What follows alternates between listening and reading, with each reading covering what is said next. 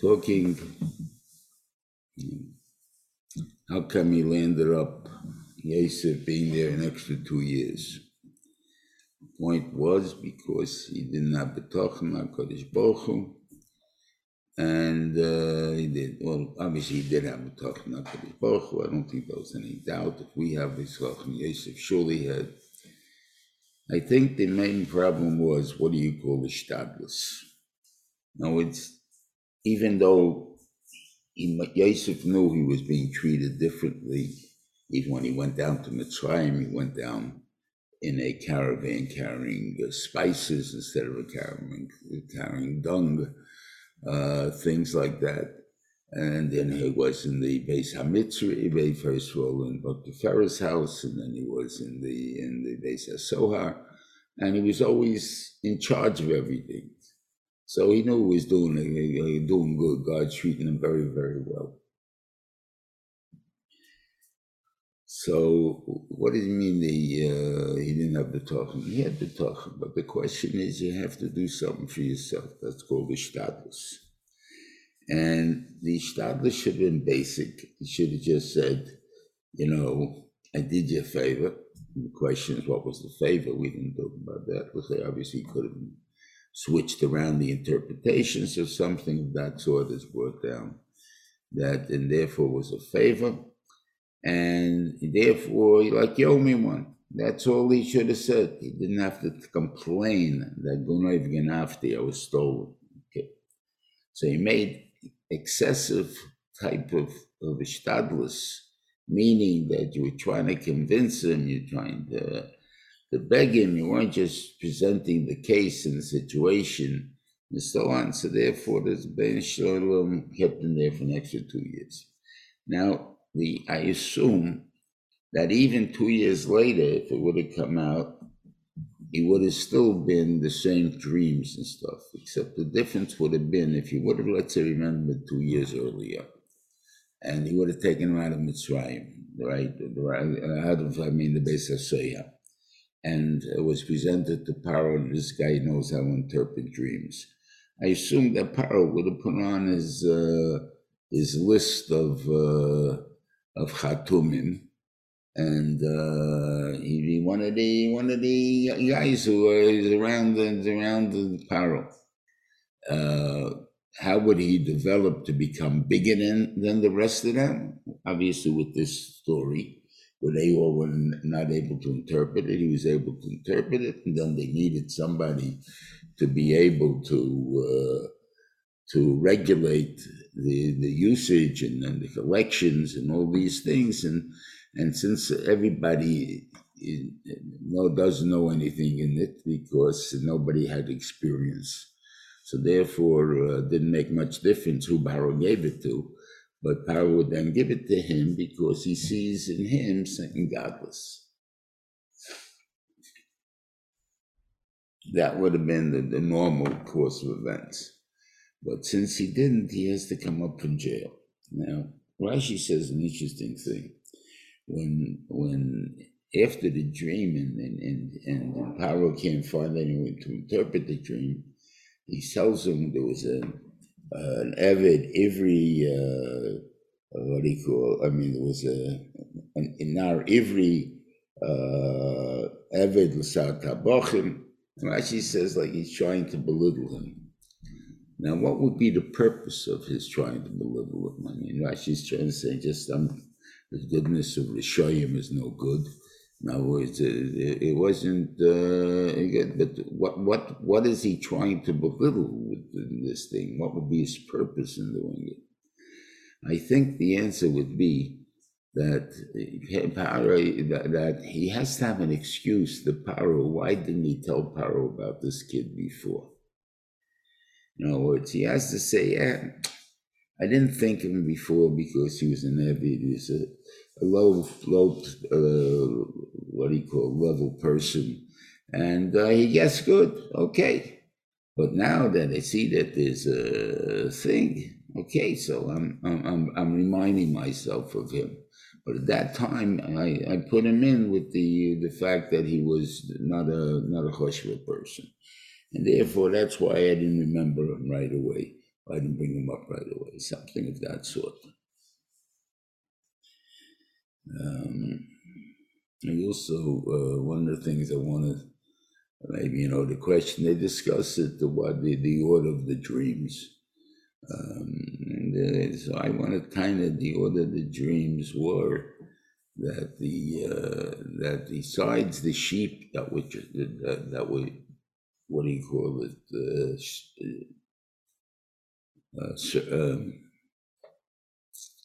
Mitzrayim believed in that the god is a sheep. A sheep's a god. Why sheep? Why not a cow? Like in India, the cows. So I assume maybe they had many kinds of animals that they considered God. I don't know why they would consider an animal God. I assume that if they were meat-eating people, I would say that they call a God because they live off it. Now, sheep could be because of the wool gave. Okay, could be. I have no idea. And then cows don't have that. But milk, it's definitely more milk, but sheep gives also good milk. So that wouldn't have been a reason. Say, but if I would say that the gods that they serve the cows too, then it would make a little bit sense the dream. Why? Because the first dream he had, the dream is about their gods. Your gods are becoming emaciated. That means they have no power over the thing. That's one thing that gives you something to think about very badly. The second thing is that the people will be starving, which again, it has to do with food. He doesn't know these interpretations, but these are what made him scared. What do you call it? First the gods were touched, and then all of a sudden the crops are touched. And he doesn't understand what that means.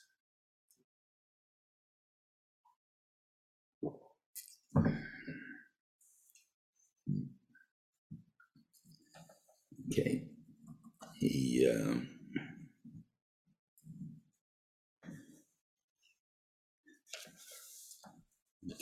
How Yosef interprets the dreams, and now the question is who to appoint. As they say, they appoint him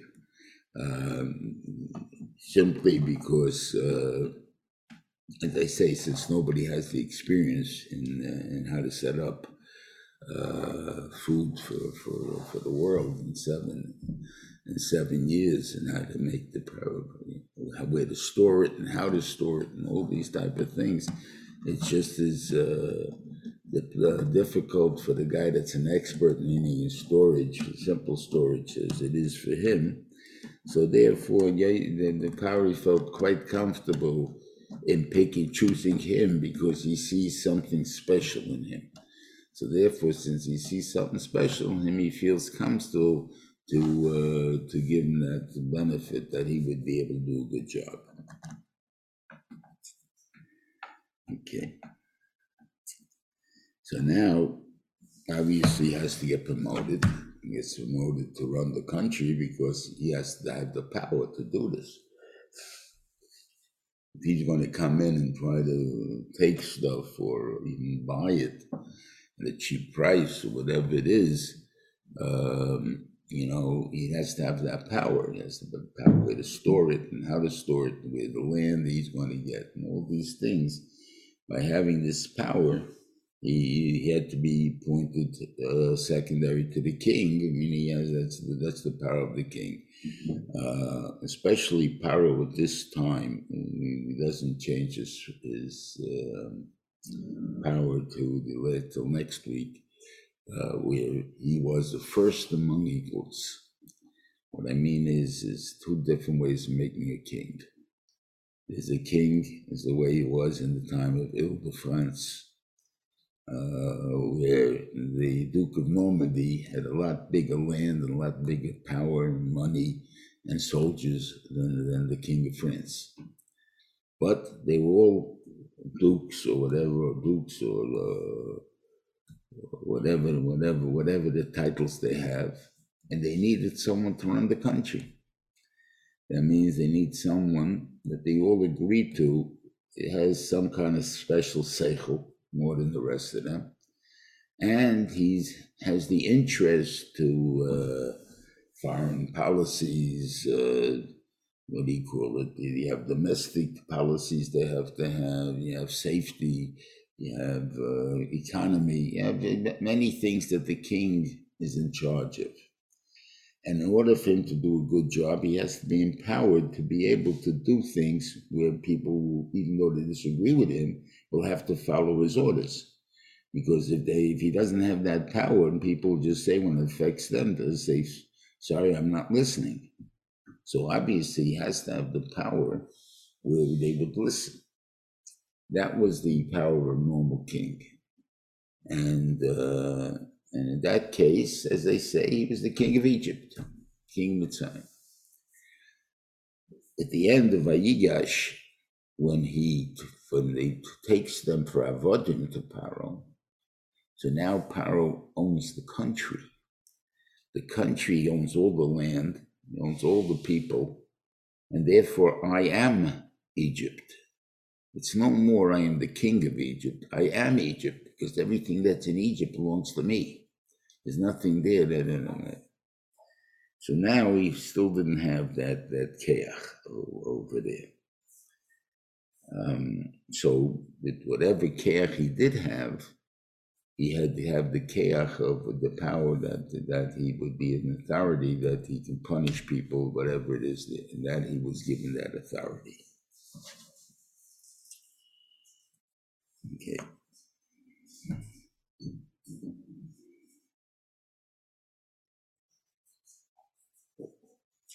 Now then, Parshas Vayechi a little bit. We talked a little bit, I think, about this in Parshas Vayishlach. I don't remember for sure if we did or we didn't. But the union of the Chivi. The Chivi, according to the Medrash, Osnas is Dina's daughter from Shem, which makes her a Chivi, or at least having the genetics of a Chivi, and therefore, whatever it is, genetics of a Chivi, right? And the others didn't want to bring her into Klal Yisrael, and therefore they also kick her out for the fact that it came through snus and whatever it is. That's a little hard to keep. What wasn't the kid's fault, it wasn't Dina's fault. But even so, like Chayv Misa, he wanted to kill it. It doesn't. I don't understand those words. But and maybe there is such a thing. The bizoyan to the family, is as long as she's around, everybody points to her and say, "You see that kid? That kid is Dina's daughter from that guy. What's his name? Shechem, that used to be the king of whatever it is of the city." And that bizoyan would be something that's everlasting. Would be very hard to take. Okay, it could be for that. But anyway, they kick her out, and they give her kameya in order to be protected, and they leave her in a basket by the side of the road, and it comes down to Potiphar, and they adopt the child. Okay, so that's who Osnas is, and it just happens to be Yosef is going to marry her. And by marrying her, he now brought into Klal Yisrael this type of the acting, which a person can somehow fool themselves into thinking that who they are and what they are. Because in order to be able to project something, you have to be able to pretend to something. So you have to be able to have an idea how that person has to act and look that way. So therefore, that's the care of acting, and then that's the danger. The same token. So Yaakov Avinu, when he wanted to give a bracha to Ephraim and Menashe, wasn't able to, and why? Because they were Rishoyim, Yeravim and Achav coming from Ephraim.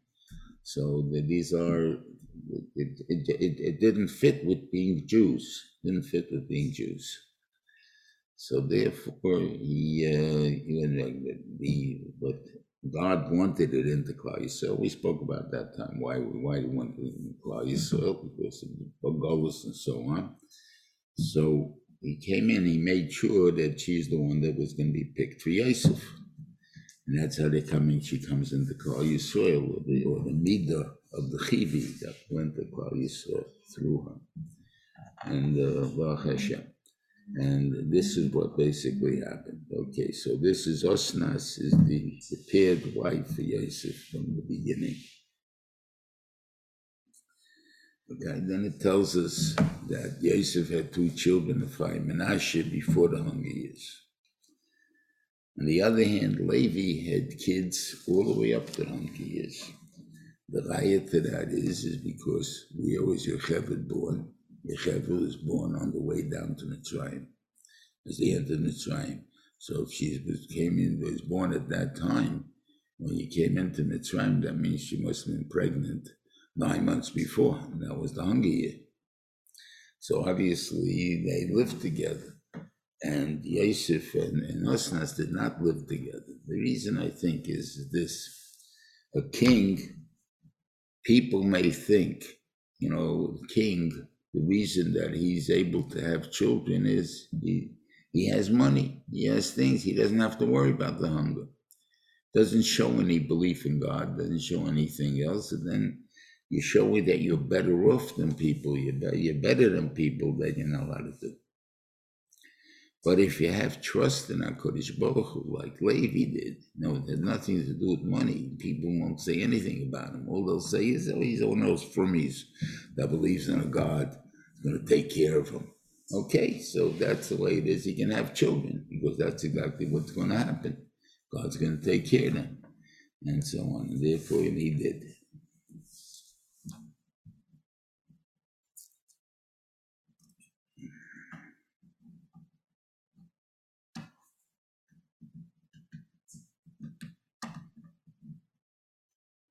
Yeah. Okay.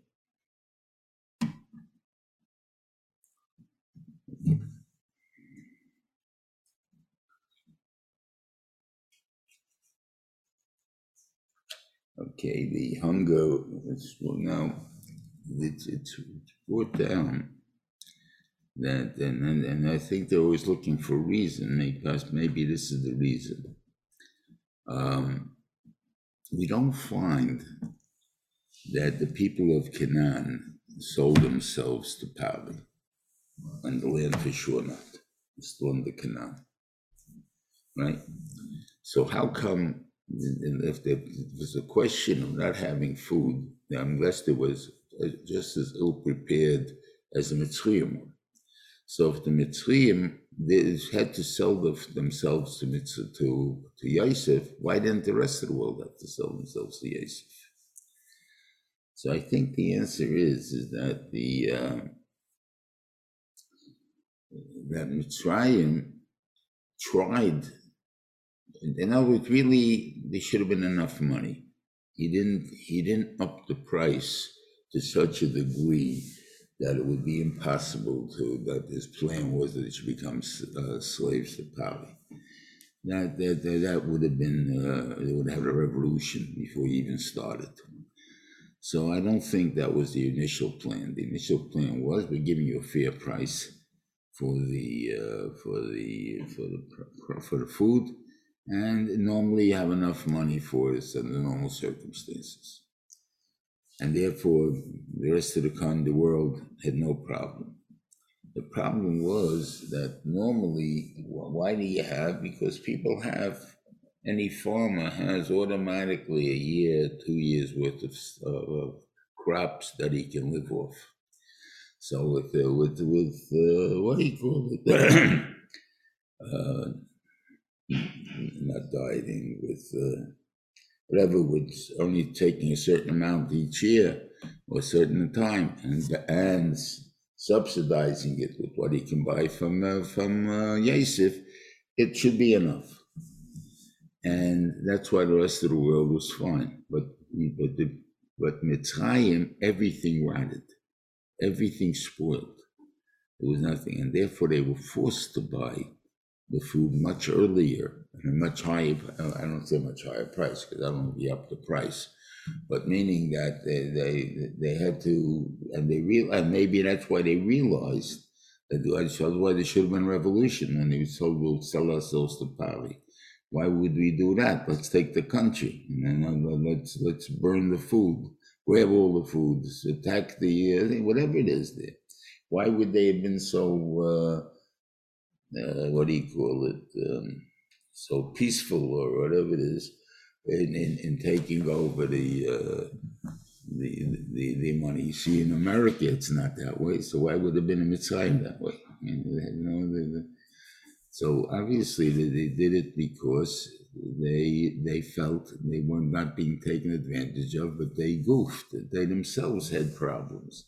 Their economy fell, and if their economy fell, they're not angry at power for taking taking advantage of him, or Yosef for taking advantage of them, because he wasn't taking advantage of them. It's just that they had bad luck. Okay.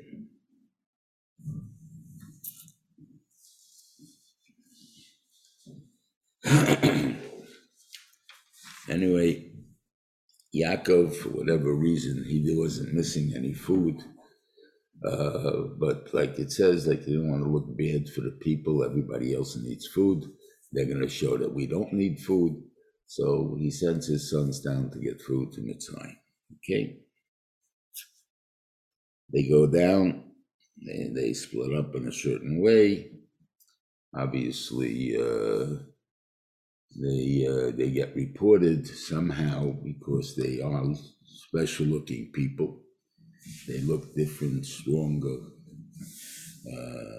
taller, I don't know, whatever it is you would say about them. And there were special reports. They came in different gates and so on. They came to power. Obviously, they gathered together when they came to Yosef, and they all coming in together. Now, there's two psukim here. And Rashi, I don't understand, but I will try to explain according to both points that Rashi makes. Okay. The psukim says like this. Yosef saw his brothers, and he recognized them. Aleihem, he wanted to get even with them. He cautious, and he spoke tough words to them, and whatever it is. Then it says the next pasuk, Vayake Yosef recognized his brothers, and they didn't recognize him. Okay, and on that Rashi brings down two pshatim. He recognized his brothers because he left them with beards and stuff, so he knew who they were. There's probably certain brothers that didn't have a beard. If it be that case, like Zvulun, was probably only a few months older than Yosef. But the idea is that he's hanging around with the others. He figures that must be Zvulun, and whatever it is there. So, but they couldn't recognize him because he does have a thing. Okay. And then it says a funny thing in the pasuk. There's a medrash Haggadah. He says, I'm sorry. Rashi brings down a medrash Haggadah that they didn't treat him like a brother, but he treated them. That's what he pasuk. He recognized them as brothers, and therefore he had pity on them. They didn't recognize him as a brother, therefore they didn't have pity on him. Now, as far as the story just says that before that he wanted to harm them, right? So where do you see that he recognized him as a brother? And then it says, Yosef remembered the dreams. Why does it mention it over here? I assume he remembered the dreams the whole time. Why all of a sudden it says because he recognized the brothers, remembered the dreams. Okay. So this is the way I want to learn Shah. Both cases are true. In other words, Yosef recognized his brothers because they looked the same.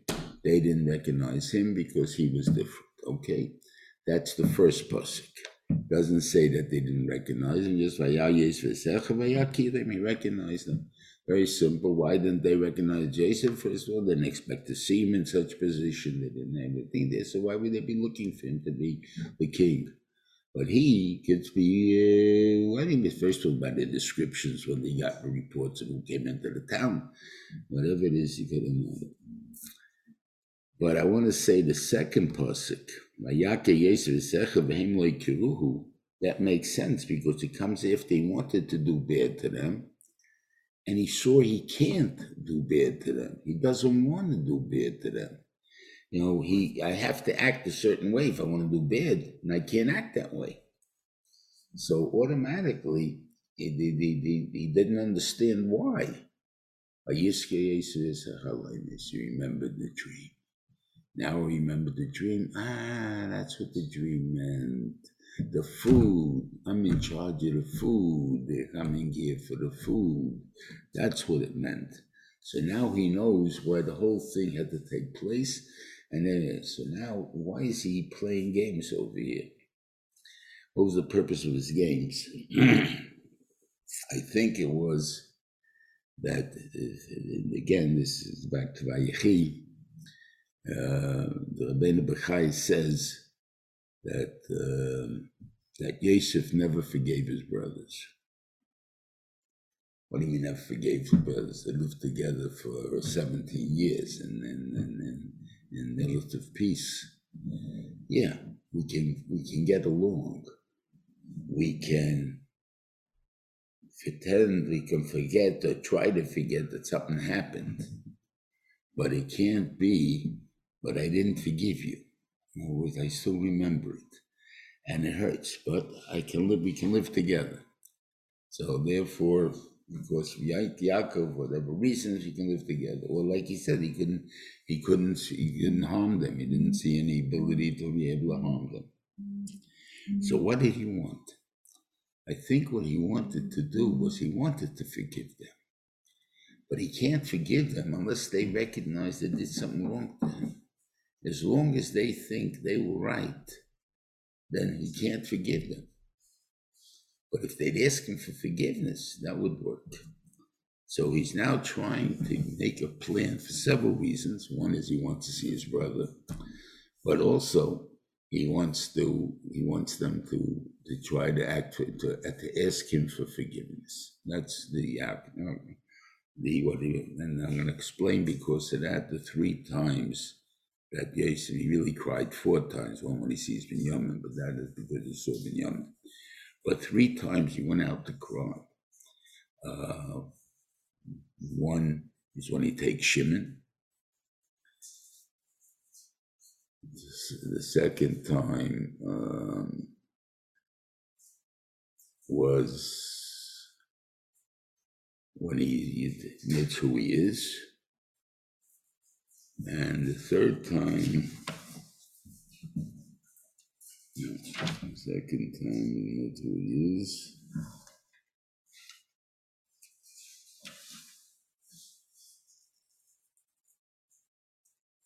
When he admits who he was, when he admits who he was, and then something missing in my mind. I don't know why. I got it. He cries when they spoke to him. Yeah, when they asked him forgiveness in Parshas Vayechi. Why they cried these 3 times? I think that the 3 times were at the time that he thought they were so close to it, understanding what they did, and they didn't realize it. In other words, when they took Shimon, they were starting to talk among themselves like, "What, we didn't have pity on him, we didn't have this." I don't want you to say you didn't have pity on him. I want you to say I was innocent. And you didn't say that. But you were close, you're thinking about it, but you didn't get it.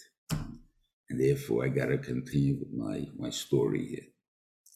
Second time when he admitted finally who he was, you don't feel bad. They should have all that at that moment jumped and said, "We're so sorry. We didn't mean it. And we didn't this. We know you're innocent and all that. And please forgive us." And so they didn't do it. And the third time, when they realized that he had the power over them, and again they didn't realize. He just said, because our father said that you tell you that you shouldn't punish us, something like that, but not because we were wrong. It happens to be you got the power over us, so you do it, but not because we were wrong. We were right, and that's what Yosef, and therefore he never forgave me. Okay.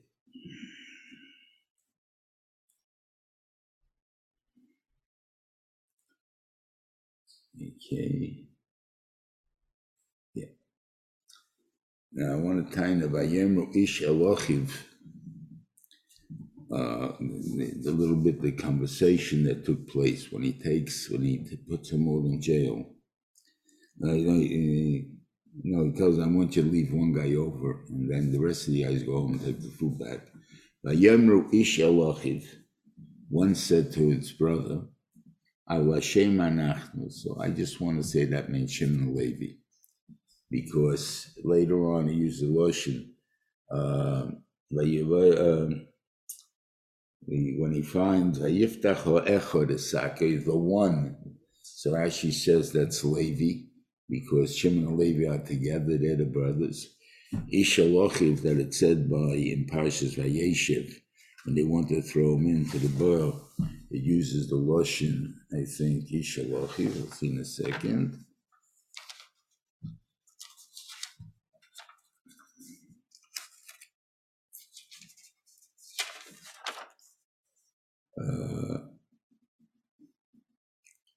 Vayom Ish Halachiv, yeah, and that meant Shimon to Levi, or Levi to Shimon, whatever it was over there. So again, so here it also means that. So here's the two guys who are the main guys, I guess, even if, let's say, he didn't know what really happened, who instigated and who made the whole thing, and as far as he's concerned, Reuven is the one that threw him into the bar.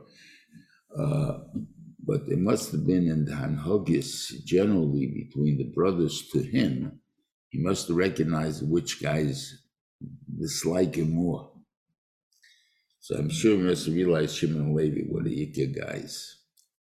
And he sees that Shimon say to Levi, maybe we were wrong in the fact that we didn't have pity on him. In other words, so we see from here an interesting thing. It's obviously not in court cases. In a din of Bezdin, Bezdin chayiv somebody for Avedisova, for the tzricha, for whatever it is, then they decide, maybe we should have pity on this guy.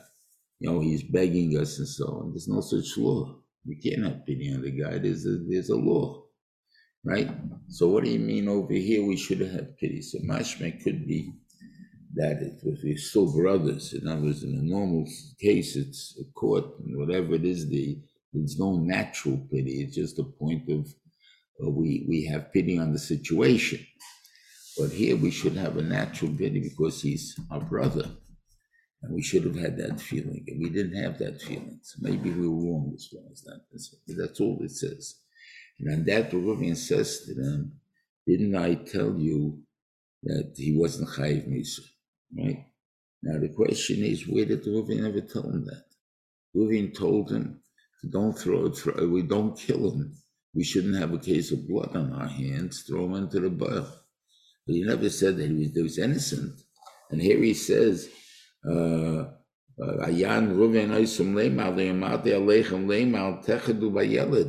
sin with the child. He's not chayiv. You didn't listen to me. So obviously they must have had this discussion before. That was when always they had, what should we do with him? What should we do with him? Let's kill him. And he would say, no, you can't kill him because he's innocent. And you have to do it just because you don't like what happened. You can't kill him for that reason. And so on. And so they had this argument many times before.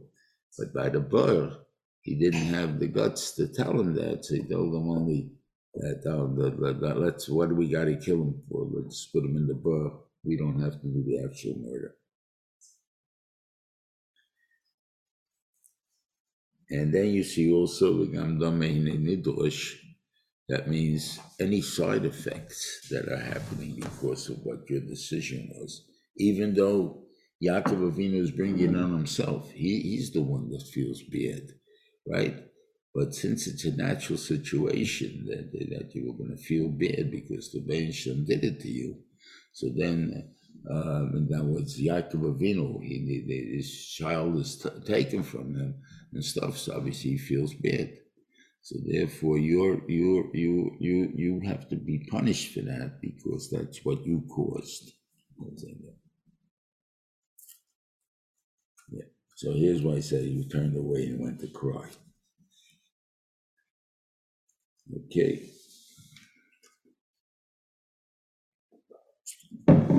Then he puts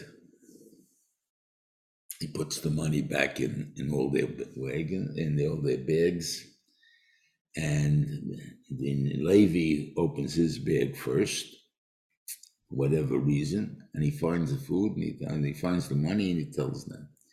So the panic that they had, in other words, what is God doing to us? In other words, they knew they gave the money. They knew the thing. This is very strange thing. They were very attuned to know what's happening to them. In other words, if something went out of kilter, they knew that they did something wrong. So they had to start correcting it. They corrected, everything was good and fine. So over here, this is not normal. Of course we got no money, but if you got money, that means God's paying us off. Why did we get this money? And if it's a point of a punishment, in other words, I'm paying you off, and I don't want to give you a reward, this is it. Then the question is, what did we do? Therefore, there's a tremendous fear that came upon them.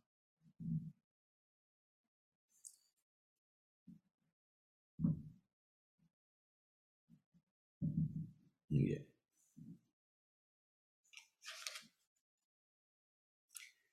Okay.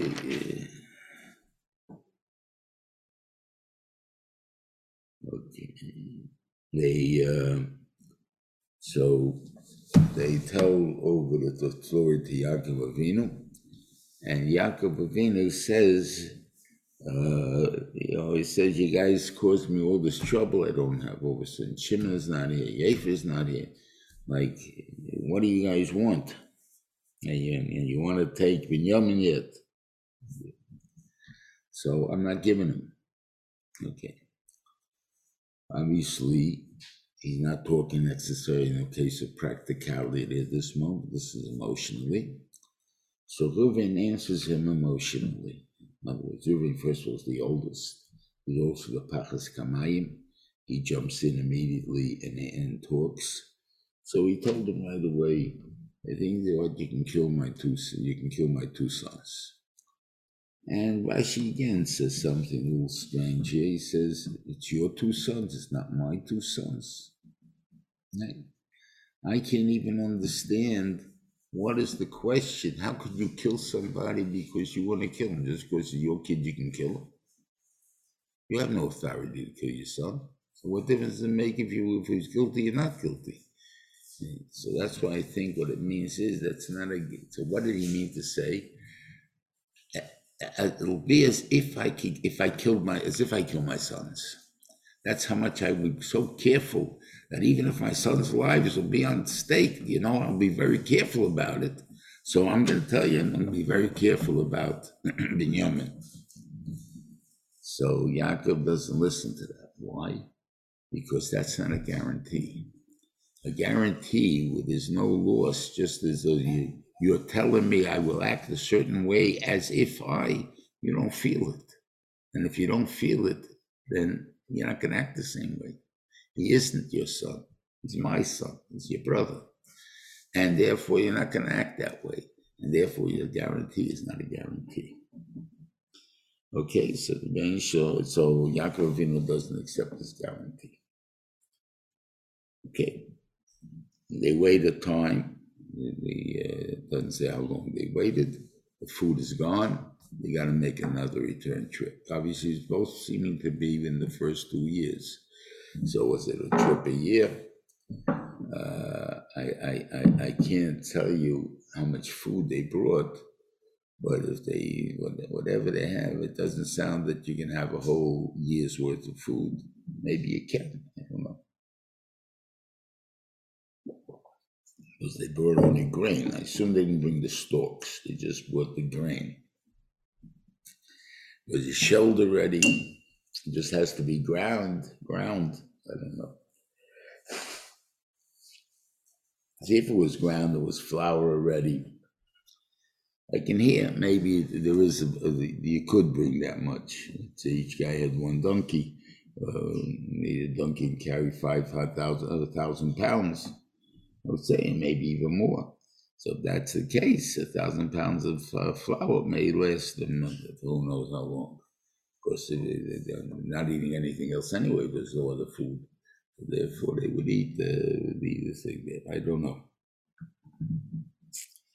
Okay. So anyway, the time comes and he asks them to go down again to Mitzrayim. And here, Yehuda comes up with it, says, we can't go. Now again, why is he all of a sudden the speaker? Could be Reuven was knocked down and nobody else wanted to take any authority on this. So they're all quiet. So he pops up and he says, give me the kid. I'll take responsibility for him. So what do you mean take responsibility? Because what I'm going to do, I'm going to guarantee my Yolom Haba to you. Now, once you know and promises you something, I'm not going to let it go for nothing. Now, if even if you knew the din that once you see, I don't know if they really knew the law.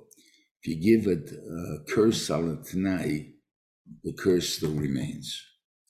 That's the fact that you Mikaitz the t'nai doesn't remove the curse. So in this case, the Cherem is not removed because he brings the kid back. You still lose your Elam. So did Yaakov know this law? Did Yehuda know this law? I don't know. But, it's not a law, whatever it is, it's a way how God deals with things. If he knew about it, then the fact that he guaranteed Yaakov that he's willing to lose his Elam Haba means Yaakov knew that he's not going to give up Elam Haba for nothing. So he will die in Elam Haba too to protect the kid. In other words, that he will do everything he can possibly to make sure Binyamin comes back. And therefore that was an appeasement. And why did he offer it? Because he felt that Yaakov will not be more satisfied with anything less than something where you're giving. You have to give up something for your own that will be that you can feel it, that you won't goof on it. You'll take a bigger responsibility, and therefore that's why he felt he had to do it. But we see the keich of a king. Why Yehuda is the king? Yehuda didn't answer right away. He bided his time until Yaakov Avinu came and said, we need food. At that time, he presents his problem. We can't go down to Mitzrayim unless we have Binyam with us, because the man told us not to come down. But now I have to make sure you give it to me. So now I have to come and present my plan, my guarantee of how I'm going to bring him back. And that's the main keich with the king. The king doesn't necessarily have the answers. The president doesn't have answers. He has what we call a cabinet. The cabinet has different secretaries who are in charge for that specific thing. When they bring their expertise to the president, who then decides what he wants to do about their expertise. But the president doesn't have the expertise. So therefore, the king doesn't necessarily have to have the expertise, but he has to know how to use it and how to extract expertise. And that's what he did, Yehuda. He waited for the situation and then he was able to present his plan. Anyway, go. Okay, he gives him permission to go. Okay.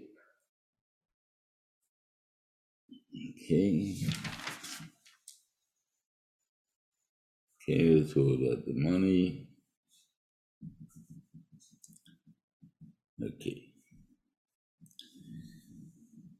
He invites them all in to eat. And he sets them up, showing that he has this magic goblet.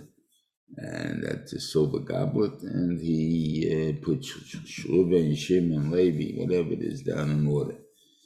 And I guess either they look the same age or that they some looked a lot older than the others, even though they were younger. I don't know how it is, but whatever they did, he knew, and he probably called them by name also. So therefore, they really weren't wondering what's going on over here.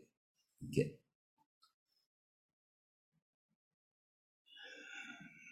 Okay. And they gave him the food like this. They he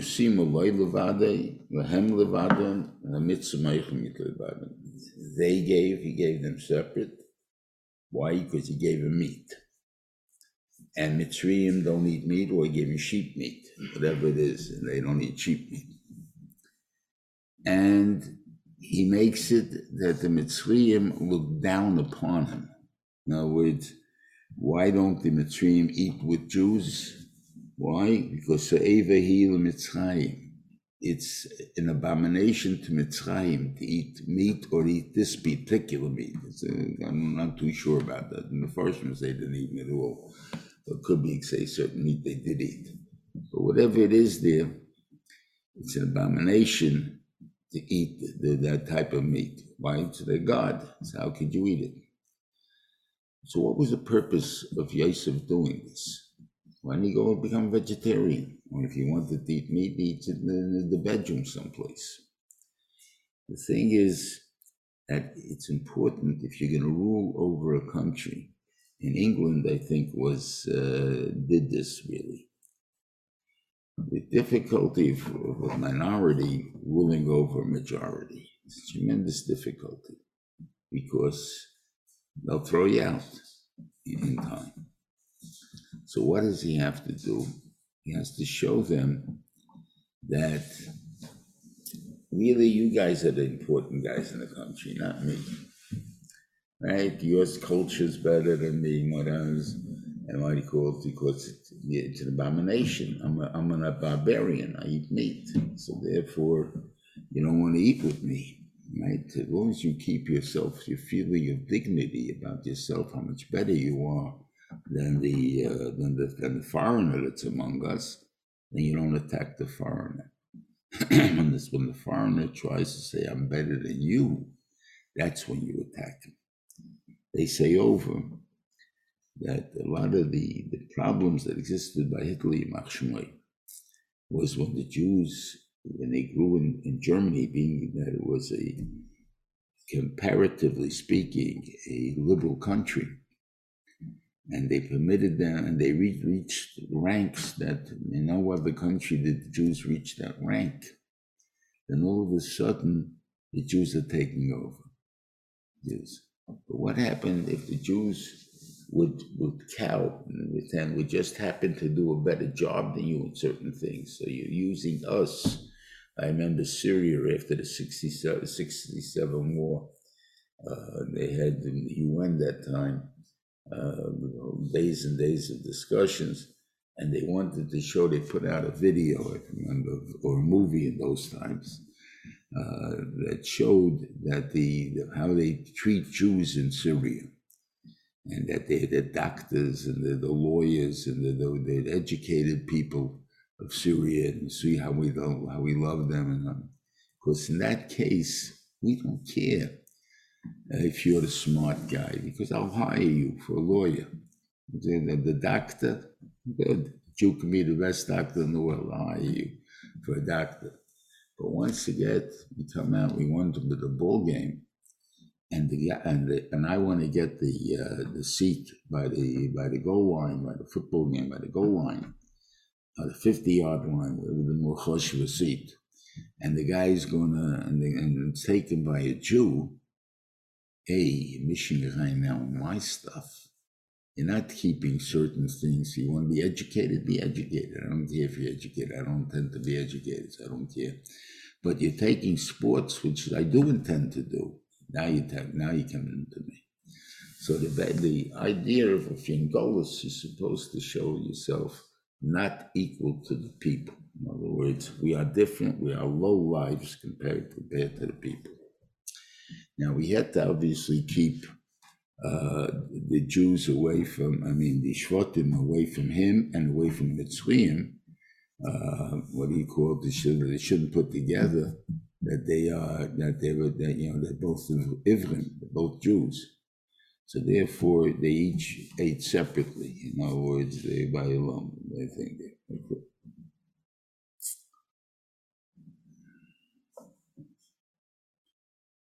Okay. Then he tells them to put the becher, the kais into the yamin sack. Okay, they went and they catch him. They chase after them and they catch him. So now they bring the Sinyan of discussions. They say something like this.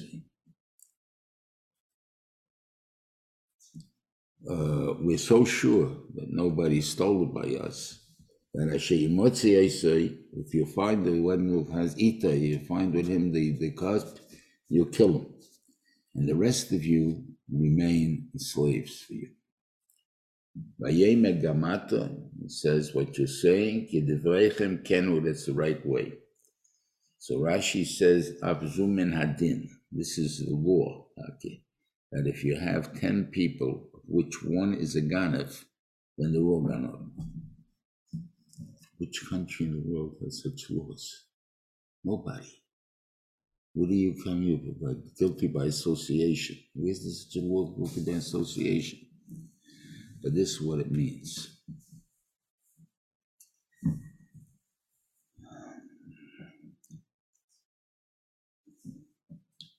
Normally, if we know the guy's a Ganav, like, why are you friends with him? Yeah. You think this. So obviously your values are like that. Now, I don't know if he's a thief. We all happen to be sitting in the base medrash. One guy's a crook. How do I know he's a crook? Right? What's going to give me the thing that I know he's a crook? You're right. When I don't know, it doesn't count. But when I do know, then it means you all are really guilty of this.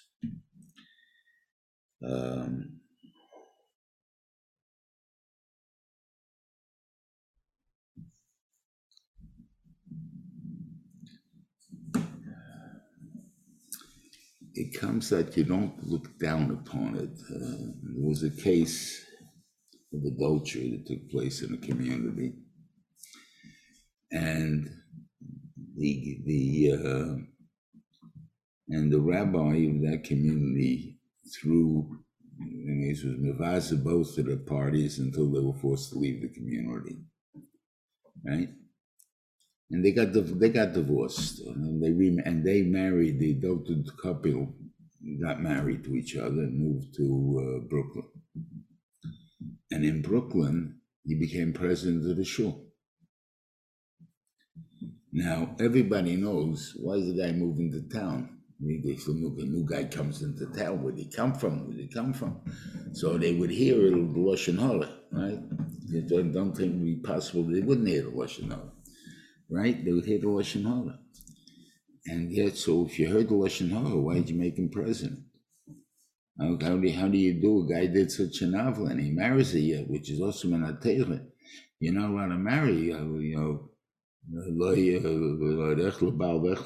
so how do you marry and you do it? You accept him. And not only you accept him, it means that you people don't feel he did a bad thing.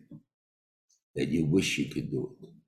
That's my claim. How come the 50s was technically a family-oriented generation, and yet the 60s, that means that's right after the 50s is the 60s, and they already had the flower people and the hippies and all that kind of stuff, where free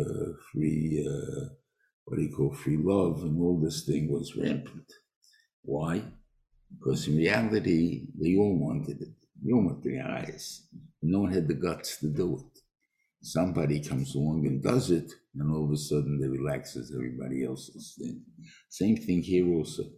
We all, if we look at this guy and we let him get away with it, meaning that we admire him for it, or we don't necessarily admire him for it, but we don't denigrate him because he did that. So then it's very easy for it to take over us, because obviously we don't feel it's that despicable. The guy can be part of our group, be a Ganev, and obviously we don't feel Ganev is a despicable crime. If that's the case, we're all guilty of it because we're mechazikim. I'll give you a mushal that as far as the classroom goes.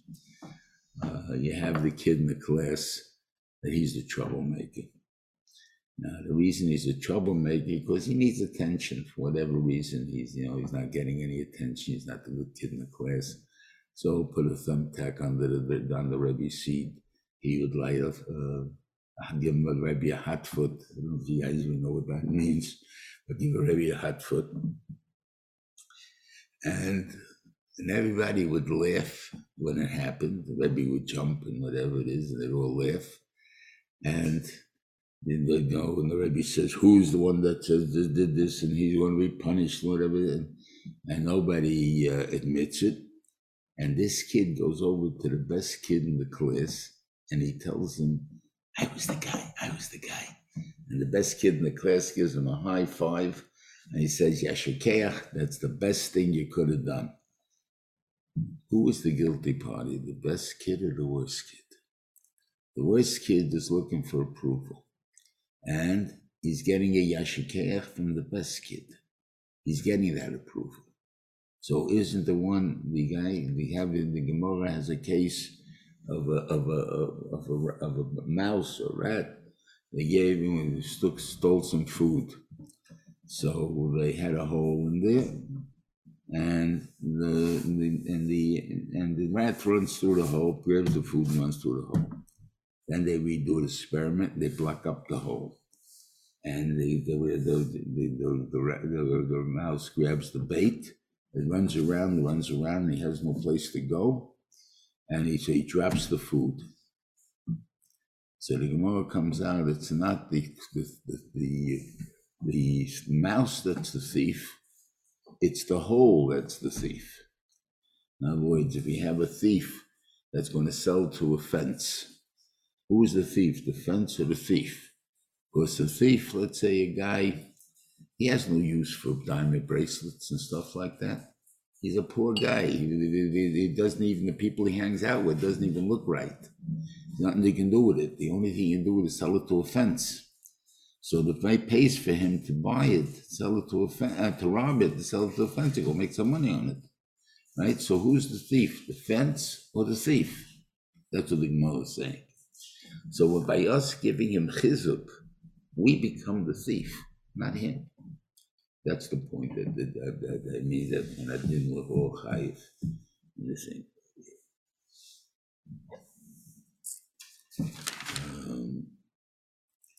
And all of a sudden, the attitude of the brothers becomes different. Like before, they were timid. What did we do wrong? Right? Why do we deserve this punishment? As soon as they find the Gevia in Miyam's big, all of a sudden they become, oh, we're going to take this place apart. If they do anything to us, we're going to rip them apart. And Rashi brings down that they look like the whole town is like nothing. It's like one person, big deal. Right? What made them so angry or so, what do you call it?